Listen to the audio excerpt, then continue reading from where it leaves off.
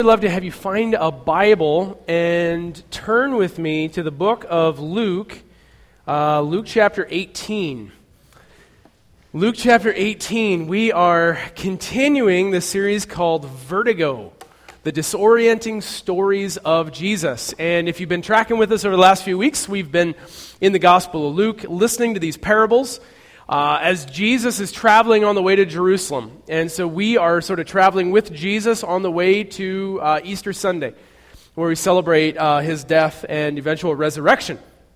I hope this series has been meaningful for you. I really hope that it's been life-giving. I hope that maybe you've some new insights have opened up the Scriptures in a new way, and maybe it's still sort of working its way into your life. And so I really hope it has been meaningful. It was great to have Jim here last week. Jim, I got to listen to his sermon online, just a great word about the first part of Luke chapter 18. And we get to kind of continue that this morning. And I got to be at McPherson, which was really fun. I don't get to be there very often, so I got to be at our McPherson campus. It's great to be part of a church in multiple places. So next week, we're going to end our series, Vertigo, and I already know the sermon title is called Pity the Fool. There's no L, it's just Pity the Fool. If you, Mr. T fans, anybody? If you want to hear more about that, you can come back next week. It's from Luke chapter 12. And then on Easter Sunday morning, we're starting a 3-week series, a 3-week teaching called Victory, where our hope for the 3 weeks, starting on Easter Sunday morning, is we're just going to take a look at the cross and ask questions about the death and resurrection of Jesus. Because we say things in the church like, hey, Jesus died for our sins. Well, what does that mean, that Jesus died for our sins? Like, how did that whole thing work? Why did Jesus die for our sins? And so we're going to just take a look at these questions that Christians have asked for a long time. And we're going to look at the New Testament. There are over 20 different metaphors, images in the New Testament that New Testament writers use to capture a bit of what Jesus did for us on the cross. And so these 3 weeks, we're just going to, it's almost like we're looking at the cross, we're just sort of walking around it. And what we'll notice over 3 weeks is it gets more and more beautiful, what God has done for us in Jesus, the more we look at it. And so the series is called Victory, and super excited about that. But this morning, the sermon is titled Have Mercy. Have Mercy. Not like was it Stamos? James Stamos? Was it James Stamos from Full House? Have Mercy. Not like that, Have Mercy. John Stamos, not James Stamos. Thank you for correcting me. Have mercy. I need to confess that I sometimes become a people watcher. For how many of you is like people watching an activity? Like that's like language in your home. Like, what are you doing? Oh, we're just people watching. I didn't know if this was like a normal thing, but like in the family I grew up in, like this was like a Friday evening activity. What do? You go to the mall or you go to Walmart or whatever, and you just sort of watch people. Carmen and I sometimes like we'll be sitting eating ice cream on a date or whatever, sitting on a park bench, and you just end up sort of watching people. Or you're at an airport, like you're stuck at an airport waiting on your plane, and you're at a busy terminal, and people are like walking past you, and you just start watching people. Now, people watching can take like one of two directions, one of two routes. The first one is really helpful. Like just watching people can just build in you an appreciation for these beautiful people you get to share the planet with. Right? I mean, the world is just full of amazing people and you imagine like the stories, and you just realize the creativity and the beauty of human beings created in God's image. And you just spend your time people watching, almost blessing people. Like, God, just bless that, the woman with those kids over there, and just help her, make her flight, or whatever the story may be. It's a good thing. People watching takes a good route. But I need to confess that it doesn't always take that route in my mind. Sometimes people watching can take a more devious route, where I start to ask questions like, I wonder what their problem is. Like, you hear these voices like in your head, like, I wonder what's wrong with him. You start, like ever so slightly, at least I do, shifting into this mode sometimes of evaluation. Like you see somebody maybe who's like, they're dressed better than you are, or they're better looking than you are in your judgment. And you start to like, oh man, like they've really got it going on. Maybe they look like they make more money than you do. And so you kind of like, man, those people got it going on. You almost kind of are jealous. But then you see those other people who look different, and you kind of start to like, man, what's their problem? Like, I may not be as good as them, but I'm certainly better than those people. And I realize I'm alone in this. So just hear me out. Apparently I am. But what can happen is we can just start to find our place in the system of evaluating others. I may not be as good as some, but I'm definitely better than others. And to me, and to maybe the rest of us, Jesus, he tells this parable, if these are the voices that sometimes creep into our minds. Now in verse 9 of Luke 18, he says this. Luke tells us, he gives us this hint of why Jesus tells this parable. He says in verse 9, he says, now to some who were confident of their own righteousness and looked down, they're sort of people watching, and they are looking down on everyone else, Jesus told this parable. So to some people who are convinced of their own righteousness, what does it mean to be righteous? What does it mean to be righteous? And when I say that, I don't mean like pictures of you from like the 1970s, like you're a totally righteous dude kind of thing, or dudette, I don't know. But what does it mean to be righteous? This is an important question because Jesus says these sometimes really cryptic things, like in Matthew 5, right? Matthew 5 verse 20, Jesus says this. He says, unless your righteousness surpasses that of the Pharisees and the teachers of the law, you will certainly not enter the kingdom of heaven. What in the world does he mean? Well, like if we think about the kingdom of heaven, just to start there, don't think what happens after you die. Sometimes we're so geared toward the kingdom of heaven is what happens after you die in some other place you go to. Yes, heaven has implications for what happens after we die. Absolutely. But when Jesus says the kingdom of heaven, what he's talking about is life with God. He's talking about life with God that is experienced here and now and is experienced for eternity after we die. And so it starts now. When Jesus says life, the kingdom of heaven or the kingdom of God, it's the reign of God. It's God's activity, and we get to step in line with God's activity. We get to step in relationship with God, and we get to experience the kind of life God has always been inviting human beings to live. That's the kingdom of heaven. And so Jesus says, unless your righteousness surpasses that of the Pharisees and the teachers of the law, you'll certainly never enter the kind of life God wants for you. Well, what kind of righteousness did the Pharisees and teachers of the law have? They treated righteousness a little bit like my mom treated her front yard when I was a kid. I had a four-wheeler, and I remember Christmas Day when we got this four-wheeler, and immediately what do? You jump on this thing and you just start tearing things up. And my mom loved the grass, and we had a huge front yard. It was perfect for riding four-wheelers, and she learned very quickly that she had to put limits on the front yard or her grass would be gone. So what happened was we put these boundaries around the front yard, but the boundary wasn't like where the front yard began. The boundary was like 20 feet away from the front yard so that I couldn't just by accident happen to creep my way onto the grass in the front yard. So does that make sense? You kind of get the picture? Pharisees did the same thing about the religious laws in the Old Testament. They said, okay, here's the law, and we don't want to break the law. We're going to put a boundary over here so that we definitely don't break the law. If the speed limit says 65, we're not even going to go 60. That way, like in a moment when we're not paying attention, all of a sudden we creep up over 65, and we would never want that to happen. Maybe you know some people like that. So that's what the Pharisees did. They made their way in the world by exceeding the law, by going beyond the requirements.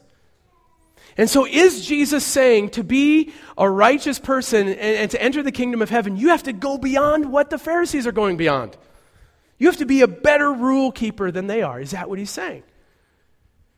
To be righteous doesn't mean to be religious, like super religious. Does it mean to just be a really good person? Righteousness, you just be a really good person, be an upstanding person, be well respected, do the right things, don't do the wrong things. Is that what it means to be righteous? Hey, so I don't drink too much and I don't swear even when I stub my toe in the middle of the night. I don't listen to country music unless it's Chris Stapleton, but that's not really country because it's actually music. You don't root for North Carolina or the Broncos or the Yankees. You just sort of keep these rules. Is that what it means to be righteous? Well, no. The word righteous, it literally means rightly related. Rightly related. To be righteous in New Testament language is to be rightly related to God and to others. It's to know how to relate to God and to each other. It's not about rule keeping at all. So Jesus, what he's saying to us is this: unless you give up on the rule keeping, the religious sort of trying to exceed the letter of the law, unless you give up on that whole system, you can't experience life in the kingdom of God.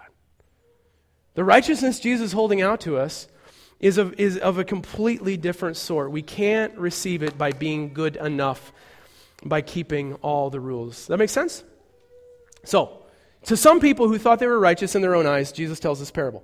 So he goes on, and here's the story. Verse 10. 2 men went up to the temple to pray. One a Pharisee and the other a tax collector. The Pharisee stood by himself and prayed, God, I thank you that I'm not like other people. Robbers, evildoers, adulterers, or even like this tax collector. I fast twice a week and I give a tenth of everything I get. But the tax collector stood at a distance, and he wouldn't even look up to heaven, but he beat his breast and said, God, have mercy on me, a sinner. And Jesus says, I tell you that this man and not the other went home justified before God. For all who exalt themselves will be humbled, but those who humble themselves will be exalted. Now, this story, Jesus tells us about 2 men. One of the men is obviously good and the other is obviously bad. Nothing could be simpler than one of these men is obviously good, is a role model to follow, and the other one is bad, somebody you should avoid. And the Pharisee is obviously good. Obviously good. We hear stories about Pharisees now, from 21st century, from our perspective. But when Jesus starts telling the story, everybody thinks, man, the Pharisee's good. Pharisee, obviously a good person, especially when compared to a tax collector. The Pharisees they're upstanding people. He's obviously generous. He's spiritual, he fasts twice a week. I don't do that. He's in worship all the time. He's a good man. Jesus tells a story about a good man, and obviously a man who's bad, this tax collector. Tax collection in that day was not like working for the IRS. It wasn't a cushy job of the IRS. Tax collection meant that you worked for the oppressive Roman Empire. When the Romans came in and conquered a people, what happened was they put in place this incredibly oppressive system of taxation. And they had to sort of prop up the empire somehow, so they just got it from peasant farmers and people in the communities that they conquered. And so tax collectors were hated people because they worked for the Romans. They worked with the Romans to collect this dirty money to send back to Rome. So they were hated because they worked with the Romans. They were hated, doubly hated, because they were Jewish people who were traitors. They were collaborating with the Romans. They were triply hated because the system of collecting taxes was full of corruption. That if you were a tax collector, you were a Jew who turned on your fellow Jews and started collecting taxes for the Romans, you could collect as much as you wanted above and beyond what Rome needed. And you did it to get wealthy. And everybody did it. So tax collectors were hated, not just because they were collaborators, because they were crooks. They were filling their own pocket on the back of the hard work of their own people. And they were quadruply hated because they were unclean. They were dealing with all this unclean money and unclean stuff that needed taxed. And so they were in the world of the first century, they were scum of the earth. They were cheaters. They were liars. They were sinners. They were traitors. And so what happens in the first century is people just started inventing language to just lump all these undesirable people together on the garbage heap of worthless people. So they started saying things like, they're like tax collectors and sinners. Do you hear that? Just lumping all these people. They're like Gentiles and tax collectors. They're like prostitutes and tax collectors. This was the way you just sort of write people off because they're obviously worthless. Jesus tells a story about two men, one who's obviously good, one who's obviously bad. It says there's two men, here's a parable. Two of them go up to the temple to pray. The good man, the Pharisee, he goes up to the temple to pray, and he knew the way pretty well, right? He probably went to the temple every single day. Every time the temple doors were open, he was there. He never missed a day, never missed a worship gathering at the temple. This was part of his duty. And so he just walks his way up to the temple to pray. Can you imagine the tax collector walking up to the temple to pray? For him, this was much more a walk of shame, sort of hanging his head, like dealing with like the glances, the murmuring under their breath as he is walking toward the temple. So they both go up to the temple to pray. You imagine him like walking into the temple courts and he thinks like, maybe like looking up thinking, am I going to get struck by lightning? I've actually had people tell me like, hey, I would come to your church, but I might get struck by lightning when I stepped on the property. Like, in all seriousness, people have said that. Like, that's how they see themselves. That's how they see God. Like, God is just this sort of this angry old man in the sky ready to smite you with lightning bolts, right, when you step onto the church property. I imagine that's a little bit of what this tax collector felt. It says both men stood alone. The Pharisee, he stands alone. Why? Well, because he doesn't want to be contaminated by the unwashed masses. He doesn't want to like accidentally touch somebody who's unclean, so he's going to stand alone all by himself over here to do his personal worship. The tax collector stands alone too, but not because he doesn't want to be contaminated. He feels contaminated himself. He can't bear to be around people. He can't bear the company. He just is trying to hide in the corner covered by shame. It says both men look down. The Pharisee, he starts looking down on everyone else. He starts like from his position there as he's praying, he starts like people watching and he's like categorizing and he begins looking down the robbers, the cheaters, the thieves, the adulterers, and all these people who were like just obviously sinful, bad people. He starts looking down on them. But the tax collector, he's looking down as well. But not that he's looking down on anybody. He's like at the bottom. And so he's looking down because he can't bear to lift his eyes. Just filled with this shame at who he was. Both men pray. The tax collector prays this prayer. Now there were three kinds of prayers in sort of the Jewish spirituality. The first kind of prayer was a prayer of confession. The second was a prayer of thanksgiving. And the third was a prayer of petition, asking God for stuff. Which does he pray? Confession, thanksgiving, or petition? The Pharisee. It's thanksgiving, right? Thank you, God. Thank you, God, that what? That I'm not like those other people. Thank you, God, I'm not like those sinful people, those cheaters, those adulterers, right? Now, here's what we can do. We can build an image of the Pharisee in our mind that's kind of a caricature, like not really real. And it might be based on things that we've seen or dramas we've seen. And you can imagine this Pharisee like standing like real pious over in the corner praying a prayer like, I beseech thee therefore God on behalf of my wicked brethren. Like this prayer that you would never pray. But what if it isn't that? What if he's praying a prayer more like one we would pray that says, God, thank you that I'm not like those drug dealers. God, thank you that I'm not like those people who have wasted their life. Who have thrown their lives away. God, thank you that I'm not like those people who are in prison. And think about the things that our culture says about certain groups of people, and imagine praying a prayer that says, God, thank you that I'm not like them. God, thank you I'm not like those sinners. See, that's a prayer that maybe we could actually find ourselves praying. God, thank you that you taught me how to be different. You taught me how to be generous. I tithe. Thank you, God, that I tithe. Thank you, God, that you've taught me how to fast twice a week, that I'm a person who's self-disciplined. I don't just sort of give in to all these cravings. God, thank you that I'm not like those people. What if his prayer was authentic?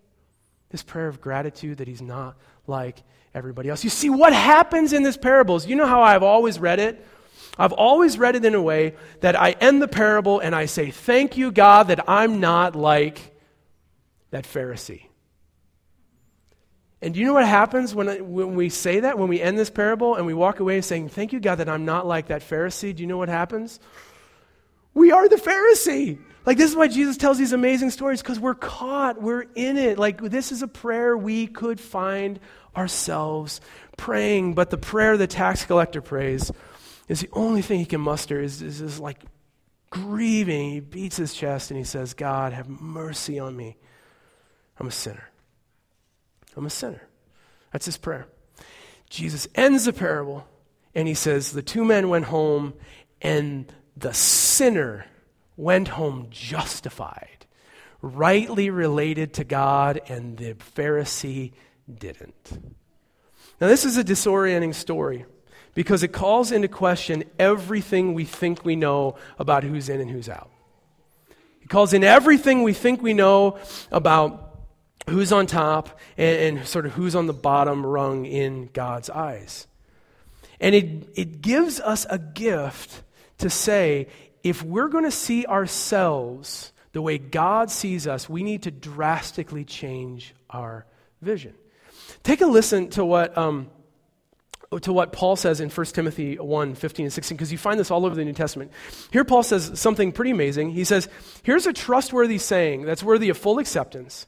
Christ Jesus came into the world to save sinners, like thieves and adulterers and drug dealers, and name the people. Christ Jesus came into the world to save sinners, right? Make your list. What does Paul say?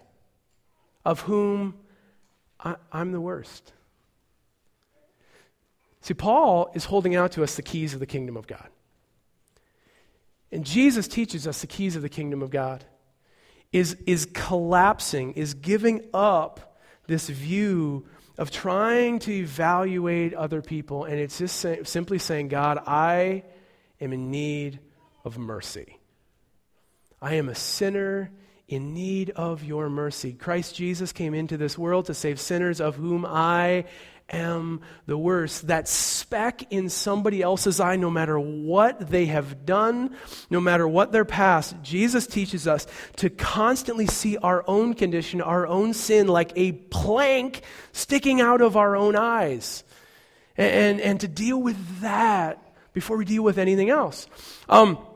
When we learn to see ourselves and others and God through the light of the cross, we learn so much about our true condition.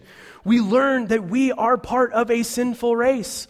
Like, we're just part of a rebellious people, rebelling against God, the rightful King of heaven and earth. I am a rebel. Like, I try to run my own life. This is what we see when we look through the lens of the cross. We see that our own sin. We see that the New Testament says that we're actually dead in our own sin. Like, it doesn't say, which is interesting, the words used, it doesn't say we're wounded because of sin. It actually says we're dead in sin.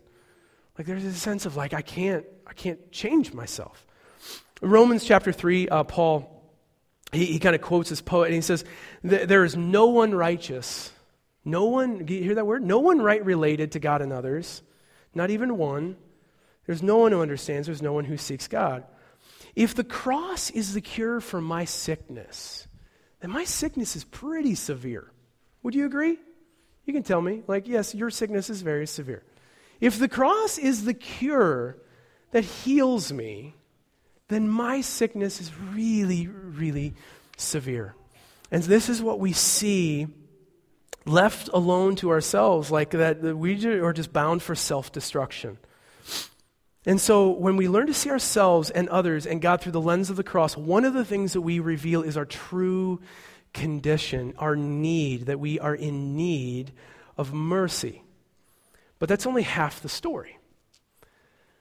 The other half of the story, the bigger, it's not even half of the story, it's the bigger part of the story, is when we learn to see ourselves, God, and others through the lens of the cross, we see God's unspeakable love toward us. Like what we see when we see ourselves through the lens of the cross is how much God loved us, and he wasn't willing to allow us to stay in a sinful condition, in a rebellious condition, on a sort of a path of self-destruction. We see God's amazing love that drove him to become a human being, to become one of us, to enter into our mess. We see God's amazing love that led him to go to Calvary, to go to the cross. We see his amazing love that allowed him to take all of our rebellion, all of our sin, all the consequences that we have sort of earned by our own actions. He took all of it onto himself, and his great love allowed him, compelled him to take all of our sickness and sin and to take it down into hell and bury it there. God's love for humanity is seen when we learn to see ourselves through the lens of a cross. This is what the Apostle Paul says. He says, where sin abounds, and sin abounds in my life. And Paul says, where sin abounds, what? Grace abounds all the more. It's like when God looks at like our sinful condition, he's like, okay, yeah, it's kind of bad. You kind of made a mess of things. But your sin is like here, and my grace is like an ocean being poured out on you. That you could never, it's like he's so extravagant in his gift of love and grace and mercy that he just pours it onto us, and we could never exhaust it. Like God, like when we learn to see ourselves through the lens of the cross, we see God's amazing love for us. Now, it would be a little bit like, let's say you were walking down the street, you walk out in the parking lot after the service, right? And there are two people arguing, and you kind of come up behind them because they're kind of getting heated. And you hear what they're arguing about. And one person is standing there who's like slightly taller. They're like 5'9", 5'9" tall. And the other person is like maybe 5'5". And the taller one is like arguing and sort of rubbing it in the other person's face that because they're 4 inches tall, they are closer to the sun than the shorty. Right? I am 4 inches closer to the sun than you are. Like I obviously have like better tan action going on here, right? Now, anybody know how far the sun is away? It's like somewhere around 93 million miles, right? Would it be ridiculous for two people to be arguing about being 4 inches closer to the sun when it's 93 million miles away? That's ridiculous! But when sometimes, as people of God who grew up in the church, or maybe we've been in the church for a long time, we can start to play this evaluation game where we feel more justified than name the sin, name the person. We feel more justified because you know what? We're 4 inches taller. All of our goodness, and the good stuff we do, hey, you tithe, great, keep it up.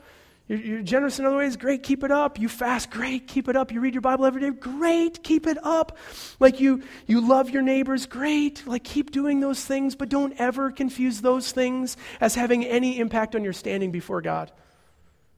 We don't do any of those things to be justified. We do them because we are justified. We don't do any of these things to become righteous. We do them because we are righteous because of God's great mercy for us. And this is the key of the kingdom. And when we learn to see ourselves through the lens of the cross, it sets us free from the need to evaluate others. When we learn that we are in need of mercy, it just sets us free from needing to fix people. Right? Like you have somebody in your life you want to fix, you want to change them. How many of you are sitting here like thinking, man, I wish my wife was here. I really wish my husband was here right now. I hear that sometimes. Like, I really would. You know who needs to hear this sermon? It's my child needs to hear this sermon. Do you know what that says, like when that's the first thing we think about when we hear Jesus say something, like we hear his words? Probably means there's a little more Pharisee inside of us than we like to admit. If the first words when we hear Jesus say something are, God, how do I receive this? God, how do you want to change me? God, how do I need to humble myself to hear this? This is the open posture that just allows God's life and his love to flow into us. Everybody wants to fix the world, but nobody really wants to fix themselves. G.K. Chesterton, by the way, read everything by G.K. Chesterton. Absolutely amazing. But there's a story that says the Times, this newspaper, put out a question and we're soliciting answers. It says, hey, what's wrong with the world? Now, this is the topic of pretty much every conversation in the coffee shop or, wherever you're just sort of hanging out. It's like, what's wrong with the world? I'll tell you what's wrong with the world. I'll tell you what's wrong with politics. I'll tell you what's wrong with those people or those people. Like, everybody wants to tell you what's wrong with the world. So they just put out this big question, what's wrong with the world? And you know what G.K. Chesterton says? Here's his answer.